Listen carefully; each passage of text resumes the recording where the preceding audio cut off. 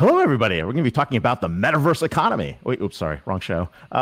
Welcome to episode 250. We are in the green room. We're going to do some quick introductions. Our awesome producers, Elle is out today, and of course, we'll be jumping in. So real quick, we're going to go in reverse order. Michael, Fariyal, and Desmond, where are you calling in from? What are you talking about? Michael, go ahead.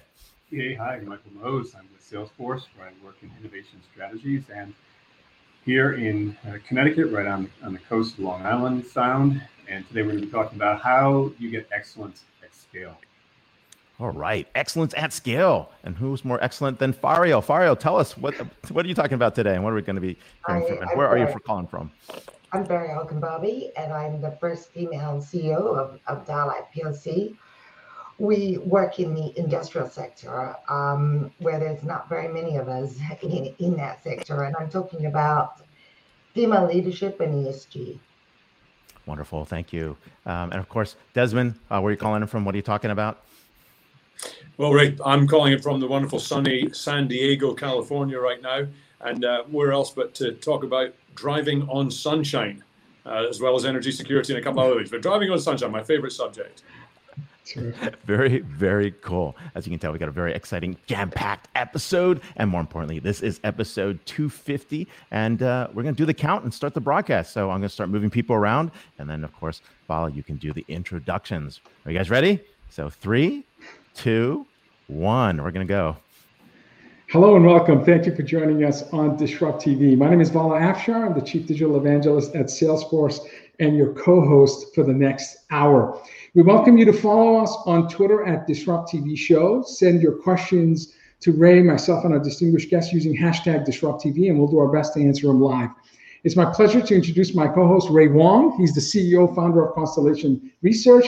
He is the best-selling author of Everybody Wants to Rule the World, Surviving and Thriving in a World of Digital Giants. Ray's a regular television business and technology contributor on Fox Business, Yahoo Finance, CNBC, Wall Street Journal, and Cheddar. He's also a global sought-after keynote speaker, and in my humble opinion, one of the top futures to follow on Twitter at RWANG0. Welcome, Ray Wang, to DisrupTV. Thanks a lot. I'm here with my awesome co-host of 250 episodes, Vala Afshar, the Chief Digital Evangelist for Salesforce. He's also the author of The Pursuit of Social Business Excellence. Executives around the world pay every attention to his tweets, his inspirations, and of course, the innovation that he's sharing. When he's not hosting and he's not keynoting or leading events at Salesforce, you can find him speaking on business TV outlets such as Bloomberg and posting insightful analyses such as the ones from this show at ZDNet. So welcome to episode 250. And of course, who do we have as our awesome first guest? This is what I call our exceptional CEO episode. And we're going to start with Desmond Wheatley, who's CEO, President, and Chairman of Beam Global, a clean technology leader in sustainable charging infrastructure. Desmond joined Beam Global in 2010 when it was Envision Solar, serving as company's CEO since 2011 and Chairman of the Board since 2016. Desmond led the successful listing of Beam on NASDAQ on April 2019. Desmond funded and operated 4 profitable startup companies and was previously engaged in M&A activities. The M&A activities included the evaluation of acquisition opportunities. All right, I love that. April 19th. Conducted due diligence and raised commitments of over $500 million in debt and equity. As an innovator, Desmond holds several patents in the clean energy for mobility. Prior to Beam Global, Desmond was founding partner of international consulting practice Christian Hill, and he was the CEO of iAccess FZ, a Dubai-based alternative energy and technology system integration company, and president of ENS, the largest independent security and energy management system integrator in the US. You can follow Desmond and all the incredible work that him and his company are doing on Twitter at Desmond Wheatley, DSMOND WHEATLEY. Welcome, Desmond, to DisrupTV. Goodness, it's great to be here. Thanks very much for having me, Vol. And I couldn't resist showing you. I didn't just list this thing on NASDAQ, but actually got to ring the bell too. Ringing the bell on NASDAQ, now that's something. But when you do it with a company that you love, doing something that's as important as I believe what we're doing awesome. It's just a once in a lifetime opportunity. Yes. Unforgettable day, I'm sure. Unforgettable. That is so awesome, and really congratulations, because that's one of the bucket list items for, I know, a lot of folks on this show as entrepreneurs as they look out into the space. But hey, I want to ask you about EV infrastructure and charging. I live here in the Silicon Valley, definitely hot. I've had an EV since 2012, and it's one of the biggest barriers to entry for EV enablement, right? Not having enough charging stations and charging capacity. So tell us a little bit more about where we are today with EV charging infrastructure and, of course, the capacity. Look, we're going to see a fantastic adoption of electric vehicles over the next couple of decades. There's a lot of government tailwinds driving that. Most European nations have announced outright bans of internal combustion engine vehicles over the next couple of decades, starting in Norway in 2025. Just a couple of years from now, you will not be able to buy gasoline or diesel vehicles. State of California's similar ban in 2035. State of New York's done the same thing, and the state of Washington's in 2030, in fact. But the great thing about this is actually, I don't think government tailwinds is going to be really what drives this. This will be, as all great revolutions are, a consumer-driven revolution. When Americans can start driving in fantastic vehicles like the Ford F-150 Lightning, GM's 1,000 horsepower Hummer, and all the other brilliant vehicles that are coming out electric, I think you're going to see an absolute stampede to electric vehicles, regardless of government tailwinds. The opportunity there is that now, of course, we're going to have to provide them with the infrastructure they need to fuel those vehicles. And as you all know, driving an electric vehicle, you can make it work today, but it's nowhere near as ubiquitous and as reliable and as commonplace, frankly, as consumers will demand. So there's an awful lot of work to be done, and we've devoted the last decade to coming up with products that allow us to rapidly deploy in a highly scalable fashion the very exciting technology products which allow people not just to drive on electricity, but to drive on locally stored and locally generated renewable energy, driving on sunshine. It just doesn't get any better. That's amazing. Coming from a guy who's dialing in from San Diego. So I love that, driving on sunshine. So Beam's patented product is the only 100% renewable, transportable, off-grid EV charging infrastructure option on the market. So you have a fantastic innovation and a leader in this space. I've read comments from you in terms of the importance of this revolution. First of all, noting that 70% of the world's greenhouse gas emissions come from transportation and generation of electricity. But you talked about a changing mindset. I recently read, you wrote, charging electric vehicles requires a different mindset. It's not about running on empty. It's about creating a charging network in which drivers feel comfortable plugging in their car wherever they are. You noted that cars spends 95% of the time parked. So this is an ideal time for charging them. Can you talk about this changing mindset? And again, countries like Norway, which you said, I believe 65-70% of new cars sold in 2020 were EVs. So there is a revolution, and it looks like the Nordic countries are leading this revolution in terms of adoption of EVs. But my understanding is there's 7 countries that will outlaw new cars that are petrol by 2030. So talk to us about this changing mindset that's required and how your company is helping folks really understand this new revolution, which we're at the beginning of.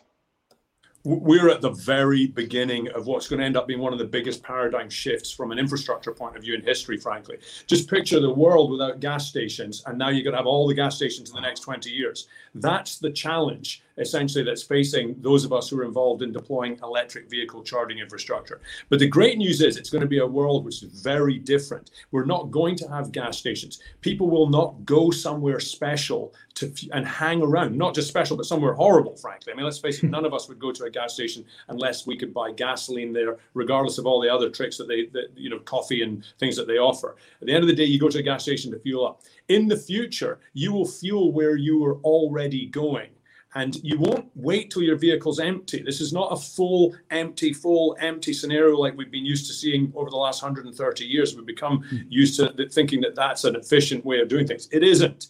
What's going to end up happening is you're going to charge your vehicle where you were already going, and frankly, whenever it's idle. And the good news is we're all used to this model already. Who amongst us waits till our cell phone is empty and then goes somewhere special and waits around while it fills up? Don't do that. You fuel your cell phone while you're at your desk, while you're sleeping, while you're eating, while you're doing something else. It's never a problem for you because there's always an opportunity for it to be filling up while you're doing something else. I can tell you that right now, while I'm talking to you, my electric vehicle is fueling. it's filling up. And I frankly don't care how long it takes, as long as it's full when I come back to it. So if you're making products like ours, which work anywhere they can see the sky, I mean, we joke that we're driving on sunshine and we're a San Diego-based company. That seems to make sense. But I think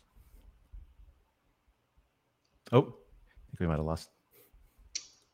We lost your voice. New York City than we do in Southern California. So this is a product that, although it's renewably energized, it works anywhere it can see the sun, anywhere it can see the sky. In fact, we don't even need direct sunlight. You're going to see these things already cropping up in workplace and across cities, and people will just be able to top off their vehicles wherever they already stop for an hour, having lunch for an hour, they go to the office for a few hours, they go to the school or to the park. The vehicles will be filling up in all of these locations.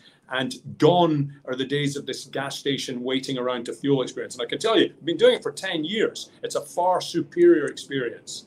You know, I'm definitely I definitely want to try one, because I'm the guy that turned on the supercharging infrastructure for Tesla in the beginning of 2012. They said it was on, and I literally had to call them up. And like, they literally had to send someone out to turn on the superchargers on my way from San Francisco to LA, because I bought the car the day before and I completely believed them that the structure was out. But then I was like, this takes way too long, and range anxiety suddenly to get into me. Like, that charging anxiety, range anxiety might as well be an ICD-10 disease state that should be classified. It's like a real disorder. Like, people get nervous about range and charging. Tell us about how you're solving that problem.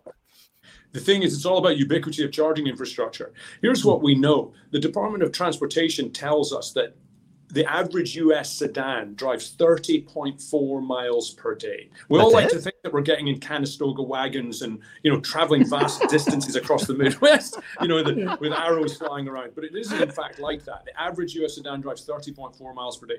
8 out of 10 commuters require less than 24 miles for their round-trip commute. And we know that government fleet vehicles and enterprise fleet vehicles are typically driving 20 to 30 miles a day. And by the way, these are quite common across the globe, these numbers, except that Americans do tend to drive a bit more than others. Now, that 30.4 miles per day can be replaced in your vehicle even with a relatively slow charger in about an hour and a half. Nice. And so if you're driving 30.4 miles per day, even if you're driving at 15 miles per hour, that means 22 hours of the day that vehicle's idle somewhere. We're going to get you where that vehicle is idle, and we're going to fill it up for you all the time. Now, the only instance where you're going to need something like a gas station experience is actually the one that you just described, which is where you're making a longer trip, San Diego to San Francisco or New York to Boston or something like that. And in that instance, you're going to want to get in and fuel up quickly and then get out. We do that as well. We do what's called DC fast charging. This is much more like a gas station experience. But 95% or more of charging in the future will not take place in that manner. It's going to be top-off charging, your vehicle's fueling, sipping, if you like, rather than gulping while you're doing something else. And from a quality of life point of view, this is just a vast improvement, because you're now not making special trips to a location which, as I say, none of us would ever choose to go to a gas station unless we were buying illicit drugs or gasoline. What are the other? I agree with you. Come on, I still like my truck stops. No, it's only when my son wants Slim Jim snacks. Yeah. I don't want to explore that. I've heard you talk about the single shift that took place to allow technology to exist was battery technology. Yes. Energy density, cost thermal management of battery technology allowed your company to produce EV arc charging systems. Talk to us about your excitement about the fast-paced innovation in the battery space. Take us on a journey 5-10 years from now. What can we expect in terms of the innovation space that's happening on the battery side? Well, this is what's so fantastic about our industry, frankly, which is that it's not just batteries. It's all of our ability to convert renewable sources of power into electricity. Think about the future that we're moving into. We live in an era where today you've got gasoline for motorcycles and cars, diesel for trucks and buses, bunker oil for ships, kerosene for airplanes, different fuel sorts for all these different types of modes of transportation. They are all going to be replaced by electrons in the next couple of decades. This is one of the things that's so fantastic. So we're going to go to an era where we have diverse business models, but the same source of fuel powering all of transportation. The reason that we're so excited about this is because you're quite right. We're seeing advances in battery technology. We're seeing the cost coming down, energy density going up, reliability going up. We're seeing our ability to convert those renewable sources, whether those are sunlight or wind, or into electricity in much more efficient manners. All the while, our costs are coming down, our efficiencies are going up, and at the same time, we're not doing this in an extractive or destructive way at all. This is basically, as I like to say about driving on sunshine, you get to drive emissions-free, environmental impact-free, guilt-free, and the best free of all, in many cases, free. And this is largely driven by these new advances in technology. Just a decade ago, when we first started making our EV ARC product, we simply could not figure out how to get through thermal management, get the energy density that we wanted, especially not in an economic package. But here we are, 10 years later, we've seen fantastic advances, precipitous drops in price, equally precipitous increase in efficiencies and energy density. And that means that our products are just getting better and better, putting more electric miles into vehicles every day. And all the while, it's getting harder and harder to do the old traditional stuff. So this is a great revolution. It's great for the consumer. It's going to be great for the planet. If you care about that, you don't have to. And frankly, from a purely selfish point of view, it's going to be great for our shareholders. I want a follow-up question. I know the Beam products are in about 100 states already. But what was really interesting to me that your products are all rated for hurricane force winds. So when we think about what we've witnessed in the past 12 months, like the grid instability, for example, in Texas, can you talk to us about how your solutions can help provide redundancy and a greater level of stability when we're talking about the grid?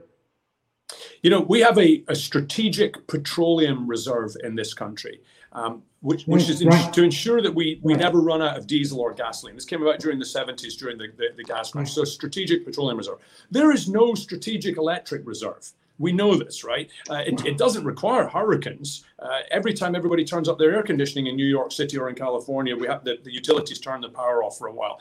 In our case over here as well, we have dangers of wildfires caused by this infrastructure, this older infrastructure. So it's very clear that we need other means of delivering the electricity to these vehicles, quite apart from the fact that the grid simply does not have enough capacity to support the electrification, not even by half, in fact. Again, remember, when you get a blackout in New York during August, it's because people are using too much electricity. So the power company has to start turning things off. Once you start adding electrification of transportation into that mix, you're going to only exacerbate that problem. So the idea of having locally stored and locally generated electricity that doesn't require on the centralized grid infrastructure, which has centralized vulnerabilities, is absolutely essential to our stability moving forward. We actually like to think that our products are contributing to the strategic electric reserve for the fuel of the future, which is what electricity is. It is the fuel already of the present, but increasingly in the future. We need to have this resiliency. We need to have distributed infrastructure that is immune to centralized failure.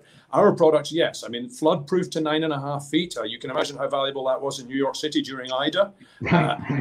Although we're rated for 120 mile an hour winds, we have survived 185 mile an hour category 5 winds down in the Caribbean. We got a letter from our customer, the government down there, saying that our product was the only thing that survived that. So electricity, after air and water, frankly, and food, air, water, and food. Electricity is the next most important sort of commodity that all human beings need. And the truth is, we even rely on electricity for our food and water now, and as cleaning up our air as well. But so there's hardly anything more important. So having resilient and distributed infrastructure that will continue to operate during these centralized failures, whether those are weather created or terrorism created, or let's face it, we know the Russians, the Iranians have been in, and the Chinese have hacked into our grid infrastructure. So we've got lots of vulnerabilities. The way to solve for it is to have lots of distributed infrastructure that's immune to centralized failure. And that's what we're doing. You know, it's a great point. And one of the big challenges is that decentralization of generation and distribution, right? The transmission grids and transitions are there. One of the other barriers I've been hearing about is not anything to do with the technology, nor anything to do with where we are electrification, but really the pension funds for the utilities. They're fighting it. We got pension funds that are fighting electrification and decentralization of power because there's no real good way to tax you on your free energy from the sun. What do you see there? What's going on there in terms of the barriers there? And also, what are you seeing in terms of that movement for decentralization that you're talking about? Because soon every car is a decentralized power plant for the home or for the grid or for emergency cases. And then I have a secondary question really about what baseline capacity we need, how many megawatts would we need in terms of storage for battery storage and have battery strategic reserve, even in a decentralized model. Yeah, so look, you bring up a lot of very interesting points there. Of course, anytime there's any sort of revolution, you're going to have an incumbent who's not going to want to see that revolution take place. Yep. And the electrification of transportation, particularly where we're using renewable energy to make that happen, is going to be one of the most significant revolutions in our history. You have to apologize. I'll have to apologize. I've got the Marine Corps flying overhead at the moment, by the way. That's the noise that you're hearing. We're in the flight path of the Marine Corps Air Station at Miramar, so from time to time they fly over. Yep. I was going to say, it sounds like Miramar. Yeah. So here's a revolution. It's going to be a revolution in fuel type. It's going to be a revolution in business models, and it's going to be a revolution in terms of the types of businesses that deliver these things to you. And whereas, as I said, wherever that's the case, you're going to have incumbents that don't like it. It's not just the pension funds. A big part of where the pension funds are coming from is the way they finance grid infrastructure. You're talking about 30, 40-year financing. It's pretty hard to cut anywhere into that and suddenly say, hang on a minute, maybe we don't want to end of life this thing, or we don't want to wait for it to end of life. But of course, there are all sorts of other vested interests in there. People who are in the extractive businesses, the polluting businesses, the business as usual businesses, and then frankly, just a lack of imagination on the part of government, leadership, and all of the rest of us, right? It takes a while to adopt these new technologies. So it's going to be a bit of a hump to get over. Now, the good news is this is one of those revolutions where no one's head has to roll. Okay, no one loses here as long as people are willing to move forward with this. We're going to end up in America where we have more reliable fuel, where we have much less expensive fuel, where consumers are running around in vehicles which are more fun to own, less expensive to own, don't require maintenance, and hell of a lot more fun to drive. So basically, this is an everyone wins situation. Yeah. We just have to make sure that those people who are entrenched and involved in the existing infrastructure find a way to benefit from the new things. And you can see it happening. Look at big oil today. Look at Shell. Look at BP. BP used to stand for British Petroleum. It now stands for Beyond Petroleum. Okay, these companies are investing vast sums of money in renewables and in the electrification of transportation because they know that there's an end coming to this, to the oil age, if you like. They know that's going to happen. They can either go the way of the dinosaurs, or they can get engaged and invest the capital that they have in these new technologies moving forward. And I think we're seeing that today, and I'm certain that we will see it across the board. And for those people who don't get on board, frankly, the meteor is coming. The asteroid is coming for those dinosaurs. Yeah. Well, we had a chief executive from Repsol on our show a few months ago, and they now own the largest charging system in Spain. So the largest energy producer who's really shifting their investment thesis towards renewables in a very aggressive way. So you're absolutely right. We should probably connect you to her as part of the DisrupTV alumni. That'd be great. So we'll do that. But here we're here with Desmond Wheatley, CEO of Beam Global. You can follow him at Twitter at Desmond Wheatley, Wheatley. Thank you so much for being on the show today. So see you in the green room. Thank you, Desmond. Great pleasure. Thanks for having me. Thanks everybody for paying attention. Terrific. An awesome example of a passionate CEO putting a dent in the universe, as Steve Jobs used to say. Speaking of an incredible CEO, our next guest is Fariyal Khanbabi, CEO of Dialight. Fariyal is also chairman of the Dialight Foundation. Dialight is a world leader in LED industrial lighting technology with millions of LED fixtures installed worldwide.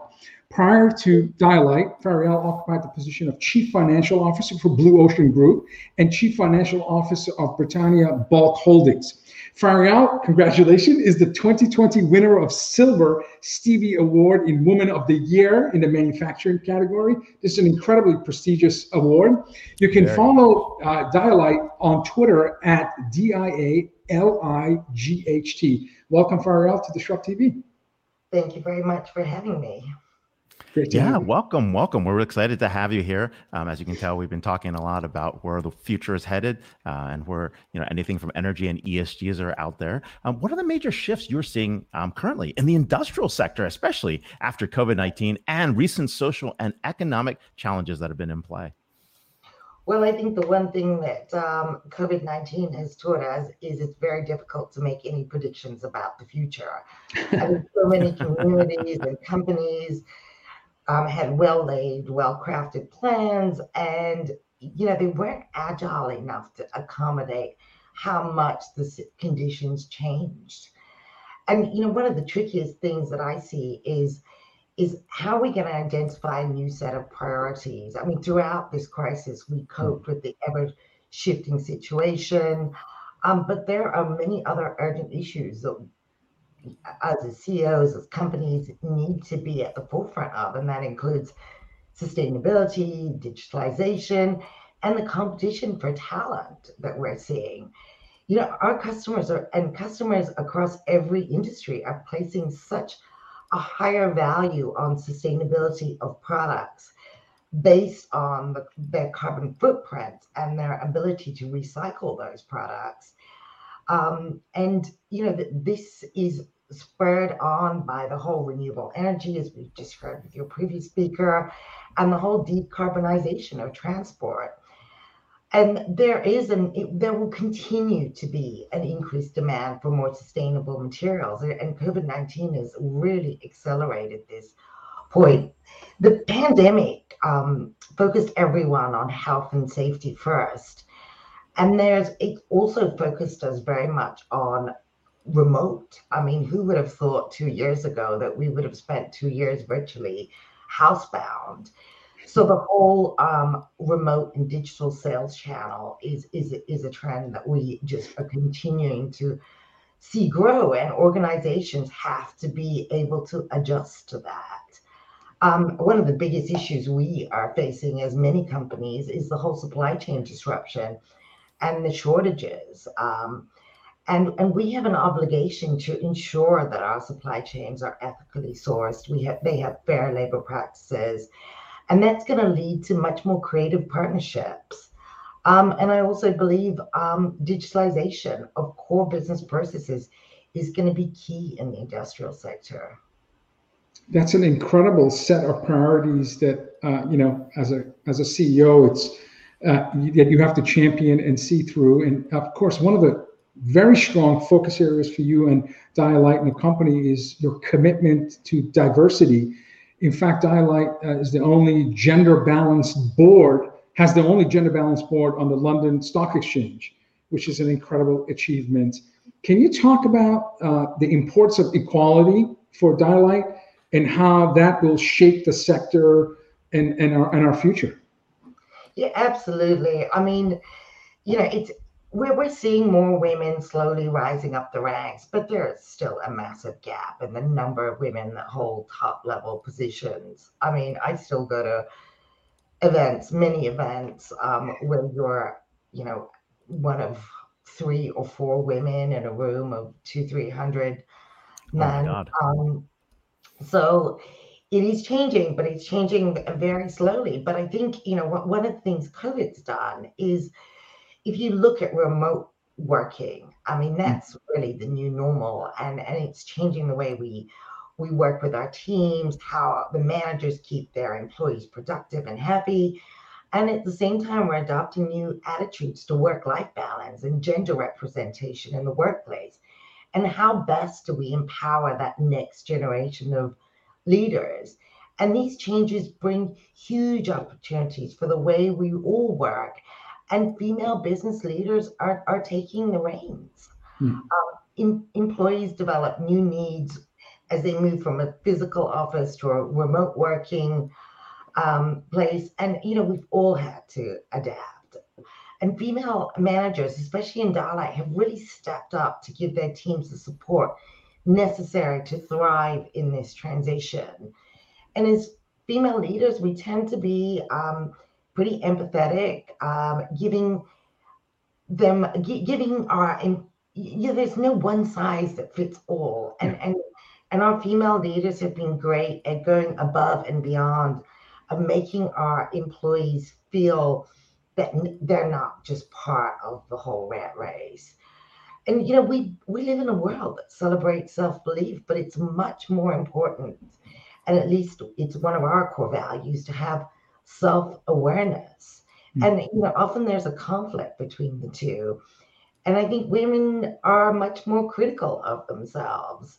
I remember a conversation with my chairman, and he goes, I'm going to tell you all the things you did great, but you're only going to remember the one thing I think you need to work on. And so we over prepare, and that's a good thing because it increases your confidence and increases your performance.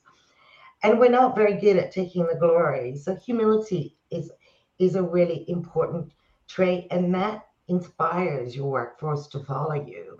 And overall, it's not about being male or female, it's about diversity. And companies need that to succeed. The best gender equality intervention is to focus on the equality of talent and potential. And that only happens when we have gender equal leadership to enable men to learn different leadership approaches from women, as much as women have been told to learn leadership approaches from men. It's a very exciting time to be a female executive, and changing the norms bring new challenges to the global business world. I love that. Such sage advice. That was terrific. Absolutely. Yeah, no, I agree. And one of the things that we're spending a lot of time on, we're launching a big idea report on ESGs next week, right? When we think about the ESG initiatives, we break down with environmental, social, governance, anything from affordable and clean energy, which you definitely are part of that, and the decarbonization movement. And then thinking about the social aspects, from consumer protections to diversity, equality, making sure that you've got human rights in your sourcing practices. And of course, areas around governance, around, even talking about chief sustainability officers in that mix. What's on your list? What are you championing in terms of ESGs that support the 17 SDGs that United Nations have been talking about for quite some time? Well, COVID has just caused an unprecedented level of disruption in the ecosystem. I mean, the situation has been unpredictable. It's impacted every industry, every geography, every operating model. And then you compound this by complex supply chain and the global travel restrictions. It's a time of real uncertainty. And, ESG really provides the foundations to create resilience in a business.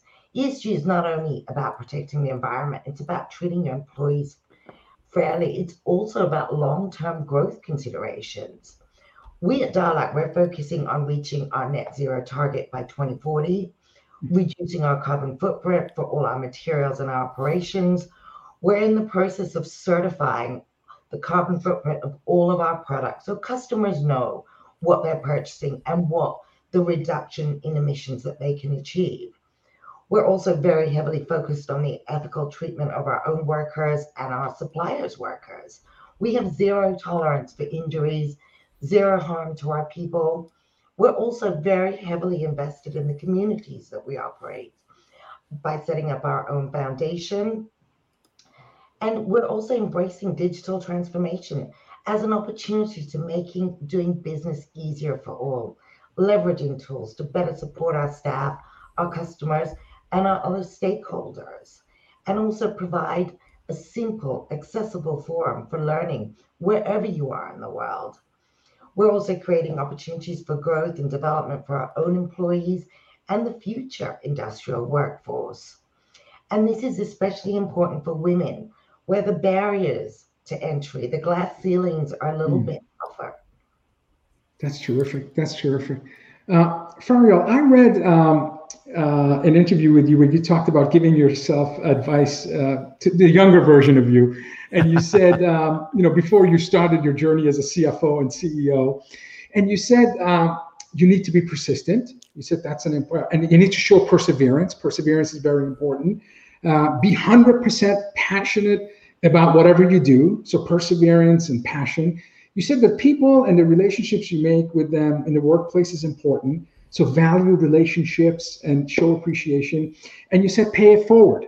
So those were advice you would give to yourself early in your career. And you also gave advice to women leaders in terms of supporting each other. Yeah. So my question to you is, we always appreciate having mentors, folks that can coach us and give us constructive advice, but the importance of a sponsor, someone who is maybe higher in the organization and they put their social and political capital on the line to help you accelerate and improve your career trajectory. Can you talk to us about your passion and commitment on being both a mentor and a sponsor. Yeah, I can talk. I mean, I was CFO of Dialight for 5.5 years, and the previous CEO decided to retire. And I was thinking, oh gosh, what do I want to do? Is it time to move on? And the chairman at the time, he was actually our largest shareholder and runs Generation Investment Fund, which is all about ESG, said, well, you do it. And at the time I thought, okay. and he's been a terrific mentor for me, and actually, helped me think outside the box, pushed boundaries, and you have to believe that you can do it. And I think what's so important for not only the female but the male employees we have, that they see, first of all, a female can lead an industrial company, and an ethnic female as that. So there is no glass ceiling. I mean, you work hard and you do, and you build a culture within a company. That's amazing. You've shattered all the glass ceilings that exist, and it speaks to your company's culture. Clearly, inclusivity, empathy, a beginner's mindset, and as you said, perseverance and paying it forward is a living example with Dialight. So it's a very inspirational story, and thank you for sharing. Go ahead, Ray. Sorry. Yeah, no problem. I was going to ask you about the ESG goals for your company right now. I mean, industrial companies are typically a tough place to do that. You talked about some of the hiring practices that you're in place. I think there's other pieces, that you're probably doing, partially, thinking about the green initiatives. And of course, in your business, I mean, you guys have moved very rapidly to, low energy LED lighting, low energy management as well. And lots of folks are looking at building management, smart buildings, along with the technical aspects of that. I'm sure a little bit about what you guys do and what is in the product portfolio, and what are some things in the future that will also help with energy consumption and management. I'm extremely passionate about Dialight. And actually, we have been grounded with sustainability, right? I mean, that's our core value proposition. And to see the whole ESG messaging and the whole focus, especially from your customers, from your investors. And actually, if you're not dealing with your ESG commitment, you're actually uninvestable as a company in the future.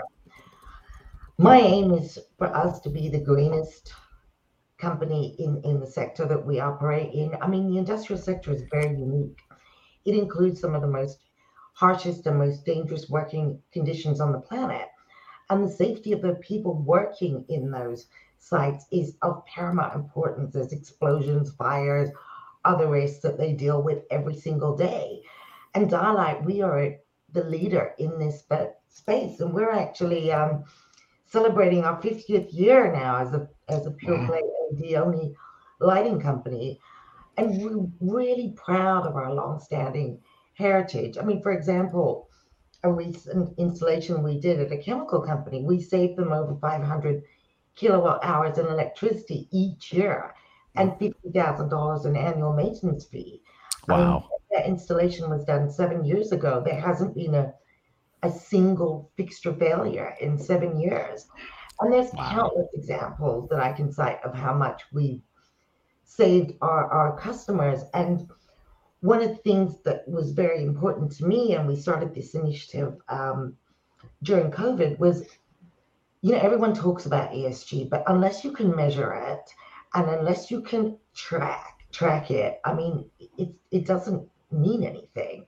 So we're certifying all of our products from an external agency. We will have the most energy efficient high bay fixture, which will launch in a couple of weeks' time, and just being able to get that message out. And this is an easy way for customers to hit their ESG and reduce their carbon emissions, is to change their lighting.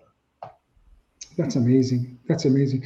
My final question is, more focused on the spirit of generosity at Dialight in terms of supporting the community in the last, certainly the last 18 months, which we're all struggling due to the pandemic, of course. Can you talk about the Dialight Foundation and some of the projects that the foundation has taken on to really address the needs of the community in the past year and a half? Absolutely. I mean, this is something really, really dear to my heart. I mean, I believe that if you're a proactive modern business with a heart, then you have an obligation to give back to society.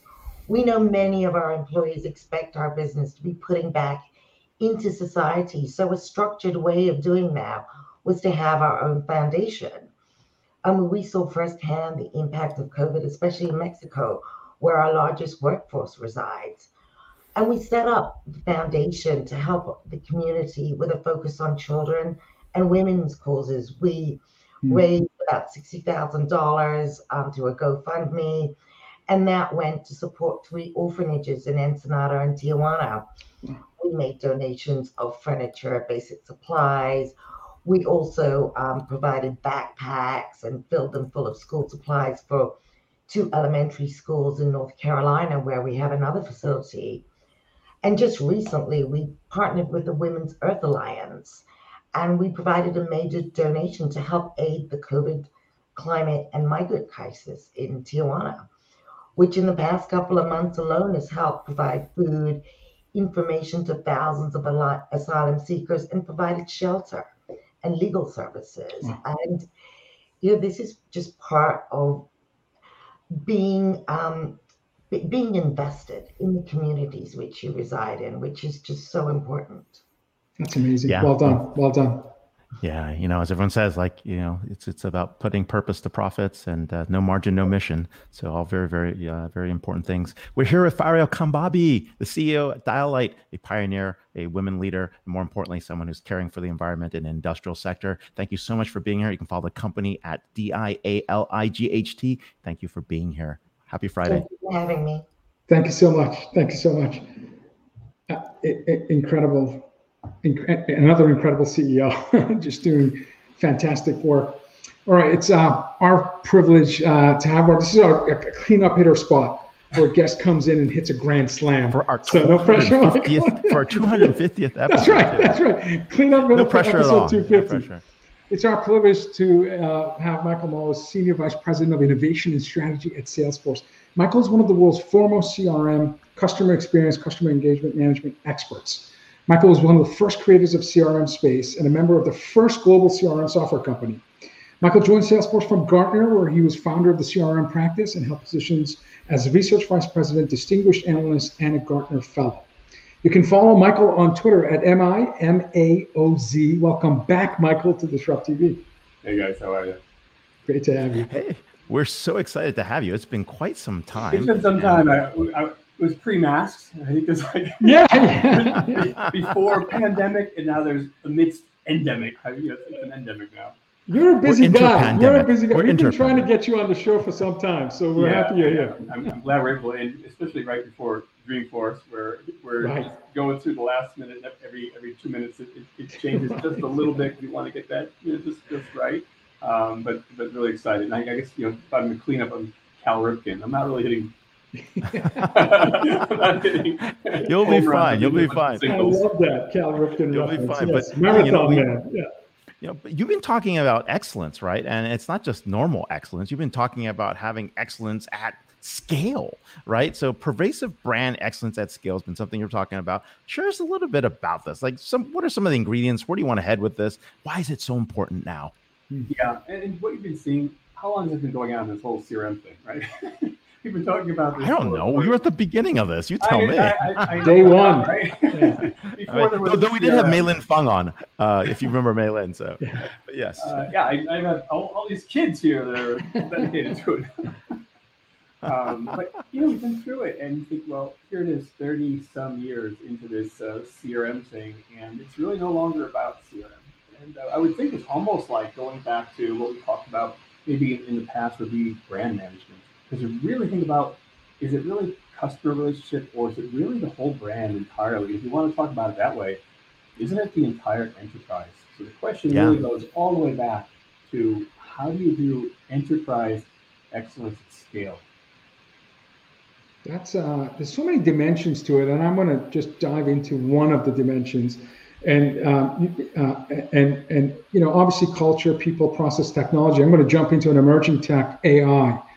And it's because you wrote an incredibly profound article, and it was titled "How to Choose an AI Strategy" on Salesforce. And you stated a number of takeaways because you speak to business executives across all lines of business and not just service line of business. And you said that the most successful use case of AI comes from businesses that started with a business process first, and then asked how can AI improve the process. You said AI adoption in enterprise continues to accelerate as it transitions from technology into an embedded feature to a wide set of business applications. And you said AI winners are process first. And you listed why an architect is an important role because of the complexity and the dimensions. And you talked about skill acquisition, data governance, cross-enterprise coordination, ethics and legal and privacy controls and considerations. And you ended this, and we'll send the link to our audience so they can read it. You ended with the comment. You said the confluence of 6 advances: ubiquitous cloud-based apps, AI, data analytics, integration, and communications, such as Slack, chatbots, messaging, has launched an innovation revolution. And architects will be more in demand than ever. So my question, as you talk about AI at scale, can you talk a little bit about the role of the architect and this combinatorial effect of all these technologies that will help shape companies in a better position to win? Yeah, and looking at who in the organization has a feel for what can be done, it's really people in IT, it's really the data scientists, it's really the architects. They're the ones who are in the guts of the machine. And if you go back to Clay Christensen and Jobs to be Done, when you match up what an architect can do together with the people who are all the way out on the outside, you want to call it outside, where are our partners falling short? Where are our customers falling short? Where are our suppliers falling short? Where are our employees struggling? So rather than say, hey, there's all this cool stuff, machine learning, there's all this great stuff in computing, but what exactly is it going to do for me? So suddenly you say, well, I know it can be more proactive, and it can detect a state change. AI is great at that. Right? All it's doing is inferential reasoning on larger and larger and larger data sets. That's all it is. Simply put, AI, you heard it here. Instead of making something incredibly complicated, it's inferential reasoning on data sets. That's all it is. This is why the thing that plays Go can't play baseball. It can't do it. It's unidimensional, but gigantic. So if we look at an issue, we always want to get to what is going to really make it so the customer or the employee is really feeling the love. And I always look at that like, what are the things? Think about AI. What do I want to apply? I want to say, what is going to make them feel the love? And I always think, why are you not doing more in this voice of the customer? And I don't mean to run a survey, because surveys, the most common answer to what is your name in a survey in the United States 5 years ago was Mickey Mouse. So clearly, it's not Mickey Mouse. This is all done. I'm actually pretty close to that, but not quite. But anyway, the thing about it is, voice of customer, you can look at things like, what is your stress level right now? And everybody in the whole world who goes through interaction with a business, with a government, with any institution, you can ask the question between 0 and 4, right? 5 levels. 1, postal. I feel postal, and I'm glad I took my meds today. Over to I'm in nirvana. It's a beautiful thing that you can have billions of interactions and still instantaneously figure out A/B testing. This is what went wrong, and send it back. You can say, are you satisfied? From 0 to 4. And 1 is, I want a divorce. The second is, you had me at hello. Right? It's very simple. And then you say, well, what define that and personalize? The first one is calling prisoner 24601. Jean Valjean, step forward. I didn't know it was Jean Valjean. Over to, wow, it was kind of creepy, but in a nice way. I liked it. You can measure these things. And finally, did you land this process on my channel? Right. So I had 2 parents, many of us do. One is almost 90, and he does not have a mobile phone. He's like, if they want to find me, they'll knock on the door. And then I have a mom who is also kind of old, younger than him, and she's like doing screen grabs from her FaceTimes and posting them on TikTok. I'm like, what the hell? Wow. You can't do that. You're like 84 years old. But when you get to all of that, AI can say, hey, that person, it's not a demographic issue. She's in a certain psychographic, living right next to the same education, living in the same household, with the same income, is this cat over here. And yet they're different. So I can start to personalize interactions. I can create a sense of trust, of closeness, of personalization using AI. So the architects, they understand how you do this. So you get people in marketing and sales and in service, e-commerce, they all have, there's definitely the Persian tail of the blind man feeling, the elephant. Right? They all have their sense. This is a trunk, this is a hide, these are the ears. But people, when they come together, the architects are seen across the enterprise and across the ecosystem. Yeah. And they will say, well, here is where we think AI can do a good job at crossing that gap between what we think we're delivering to the customer and what we are delivering to the customer. It's the Peter Drucker, right? You don't sell the customer what the customer buys. They're two different things. The customer is buying an experience, you're selling a product or service. Well, Michael, if someone's knocking at my door, like what your father's thinking about, I'm in trouble. I don't want any coming by the house knocking at the door. That's not the way to go. But hey, to tie back some of the stuff some of our other guests have been talking about around sustainability, we also talk about sustainable. Oh, who's knocking at the door? We also talk about sustainable at scale. That's another one of those things. Let's start there and talk about sustainable at scale. So you analyze your at scale model. Yeah, because again, sustainability today is fitting into the overall is, can you create a trust enterprise, a trusted enterprise? And if you think about just 20 years ago, no one really thought that much about it. Of course, Rachel Carson and Silent Spring goes pretty far back. True. And Al Gore was speaking about this, and Earth Day was many years ago. So we have had all sorts of snippets. We've known this for many years. And now there is a confluence. Right now, you can actually make a lot of money at this. We hear the hosts, they're not suddenly becoming altruistic. It's when there's money to be made. And of course, one of the greats, Elon Musk, he was one of the people who really put a lot of weight behind all this and that. But there were other people too. Around the world, we see that the ESG is something that's not only good for the planet, but it's also good for business. When you see those two go together, then it's not like, oh, I think I'm going to take all the old fat from Wendy's and put it in my van, and it's going to smell like hell, but it will get me good miles. Come on, Back to the Future. That's the way to go. I've done that. So. But the second part about that, and it's almost like a corollary we're missing, is it really matters to our employees. And if you look at, again, the part of the ethical enterprise, so if we're looking at DEI, ESG is really close behind. You find that the best workers, the people you really want to hold on to, at every level, from the top down to the bottom, they're looking to work for not only an ethical enterprise, but they're also looking at one that's giving back to the community, and they're also looking at one that is doing its role and thinks about net zero. They're thinking about carbon sequestration. They're thinking about clean oceans. They're thinking about all these things, and they think in the same way that back in the 70s, maybe people who want to work for arms manufacturers. Today, people who create carbon are the arms manufacturers. I don't want to work for them. I'll go somewhere else. And a talent pool that is so constricted today. The greats are hard to come by at all levels, from the people who clean toilets to the C-suite. They're very difficult to find, and now they're more mobile than ever. They can be sourced globally, wherever they are. So something like sustainability becomes a key value in attracting and maintaining those kind of people. Absolutely. And just to follow up on that, you've talked a lot about scaling trust. And especially in the last year and a half, and the fact that we're all struggling through the pandemic. And you've written and you've talked about how customer success is critical to business growth, is critical to establishing trust. You wrote an article that said it's time to up-level the role of service agents.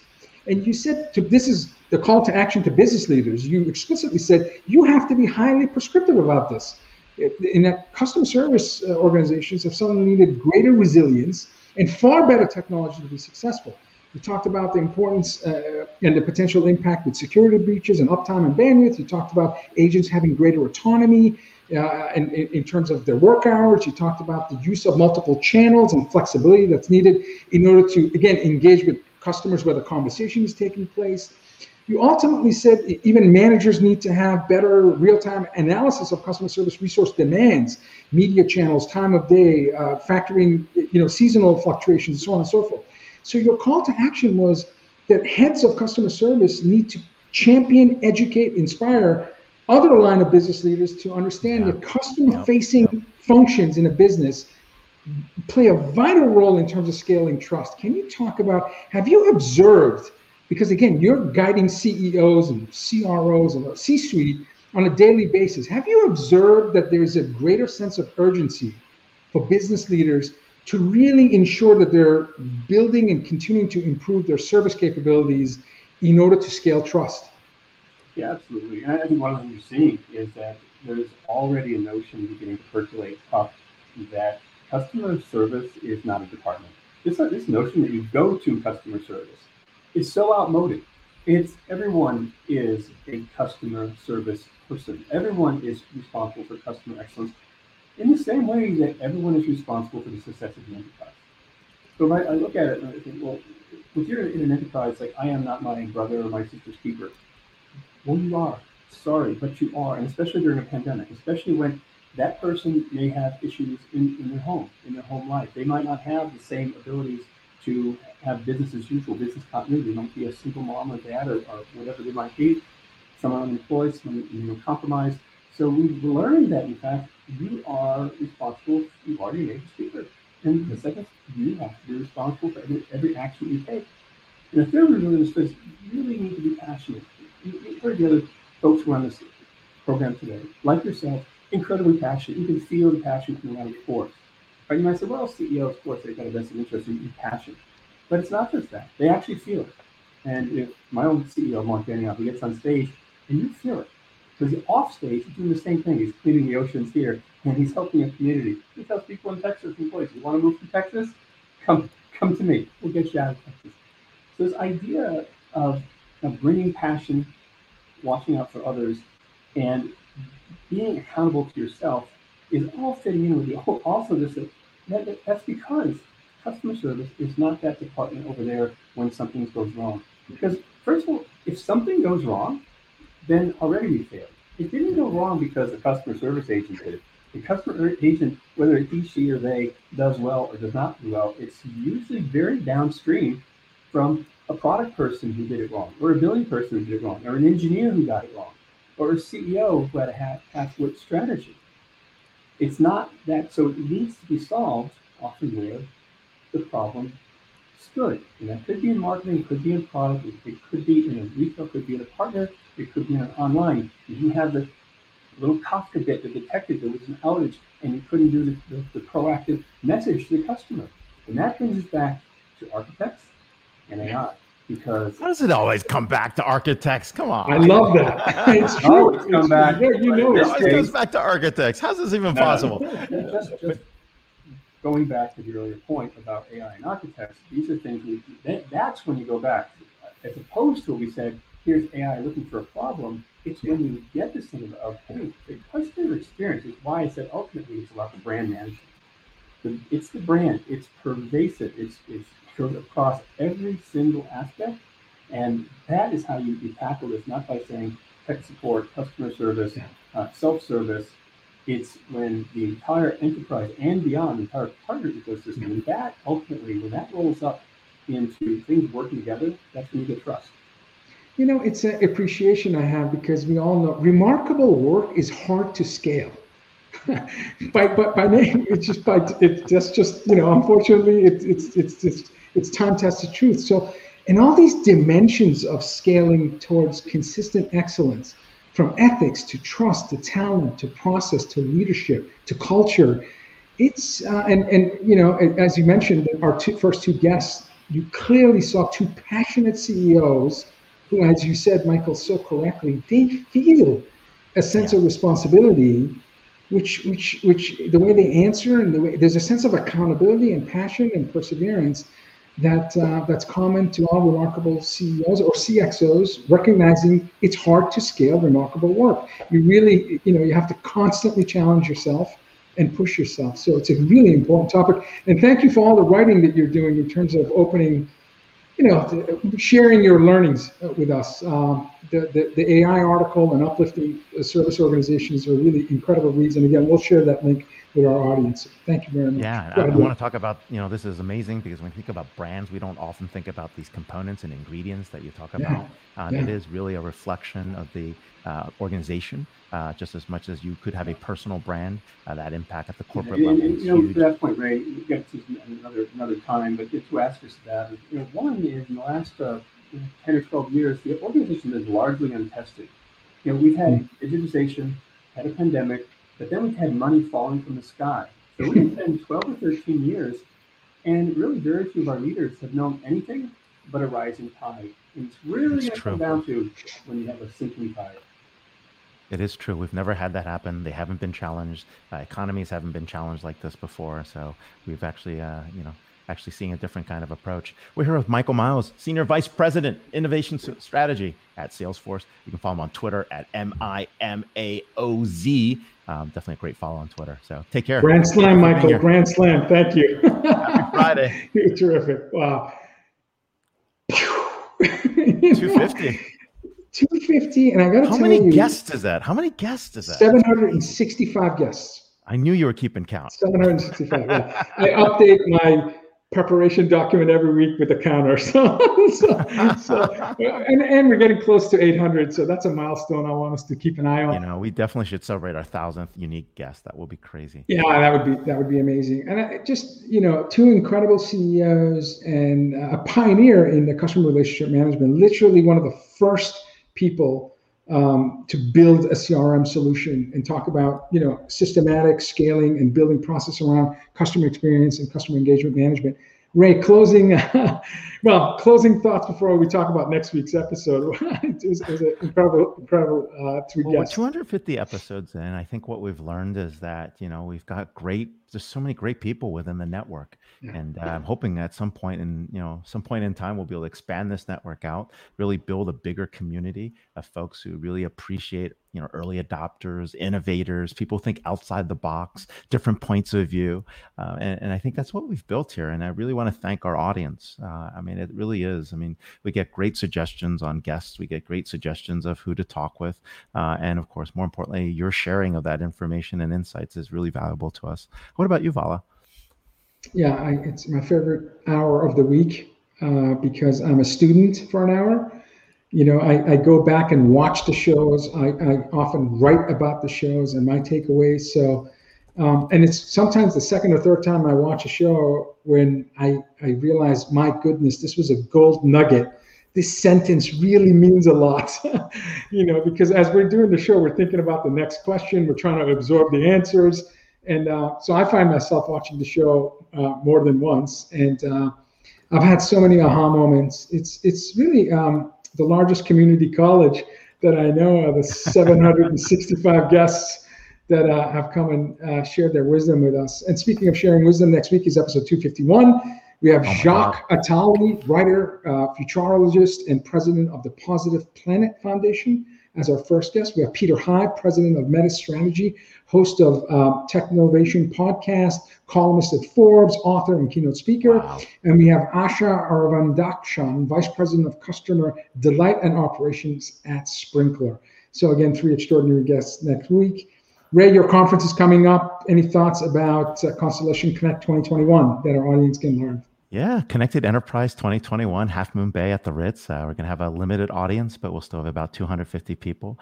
We're doing call downs right now with our clients to see who's coming. We've got 400 people interested and 180 slots. So if people are coming, we're going to have it's going to first come, first serve, and invite. If you haven't registered yet, please do so. But yeah, we're really looking forward to hosting everybody there, and safety protocols, but more importantly, getting people together to talk, share, and of course, have a fun conversations across the board. So yeah, have fun at Dreamforce next week, right? I will. And we got Dreamforce. That was my point to you. Got Dreamforce coming up. It's partially virtual, partially in person. People have watch parties going on as well. So it'll be very exciting. So I'm attending a watch party at Fenway. It's funny with the baseball analogies, but on the 21st, I will be joined with, I think maybe close to 100 at the rooftop garden at Fenway Park. So look out on, Twitter Exchange, and I have a few assignments. Hopefully will be live cast on that day as well. So well, welcome everybody. Episode 250. Thank you for following us. If it's Friday, it's DisrupTV every 11 a.m. Pacific, 2 p.m. Eastern. And so happy to have you guys on the show. Let us know your suggestions, let us know your comments, and please follow us at DisrupTV Show. Thanks a lot. Take care. Bye, everyone.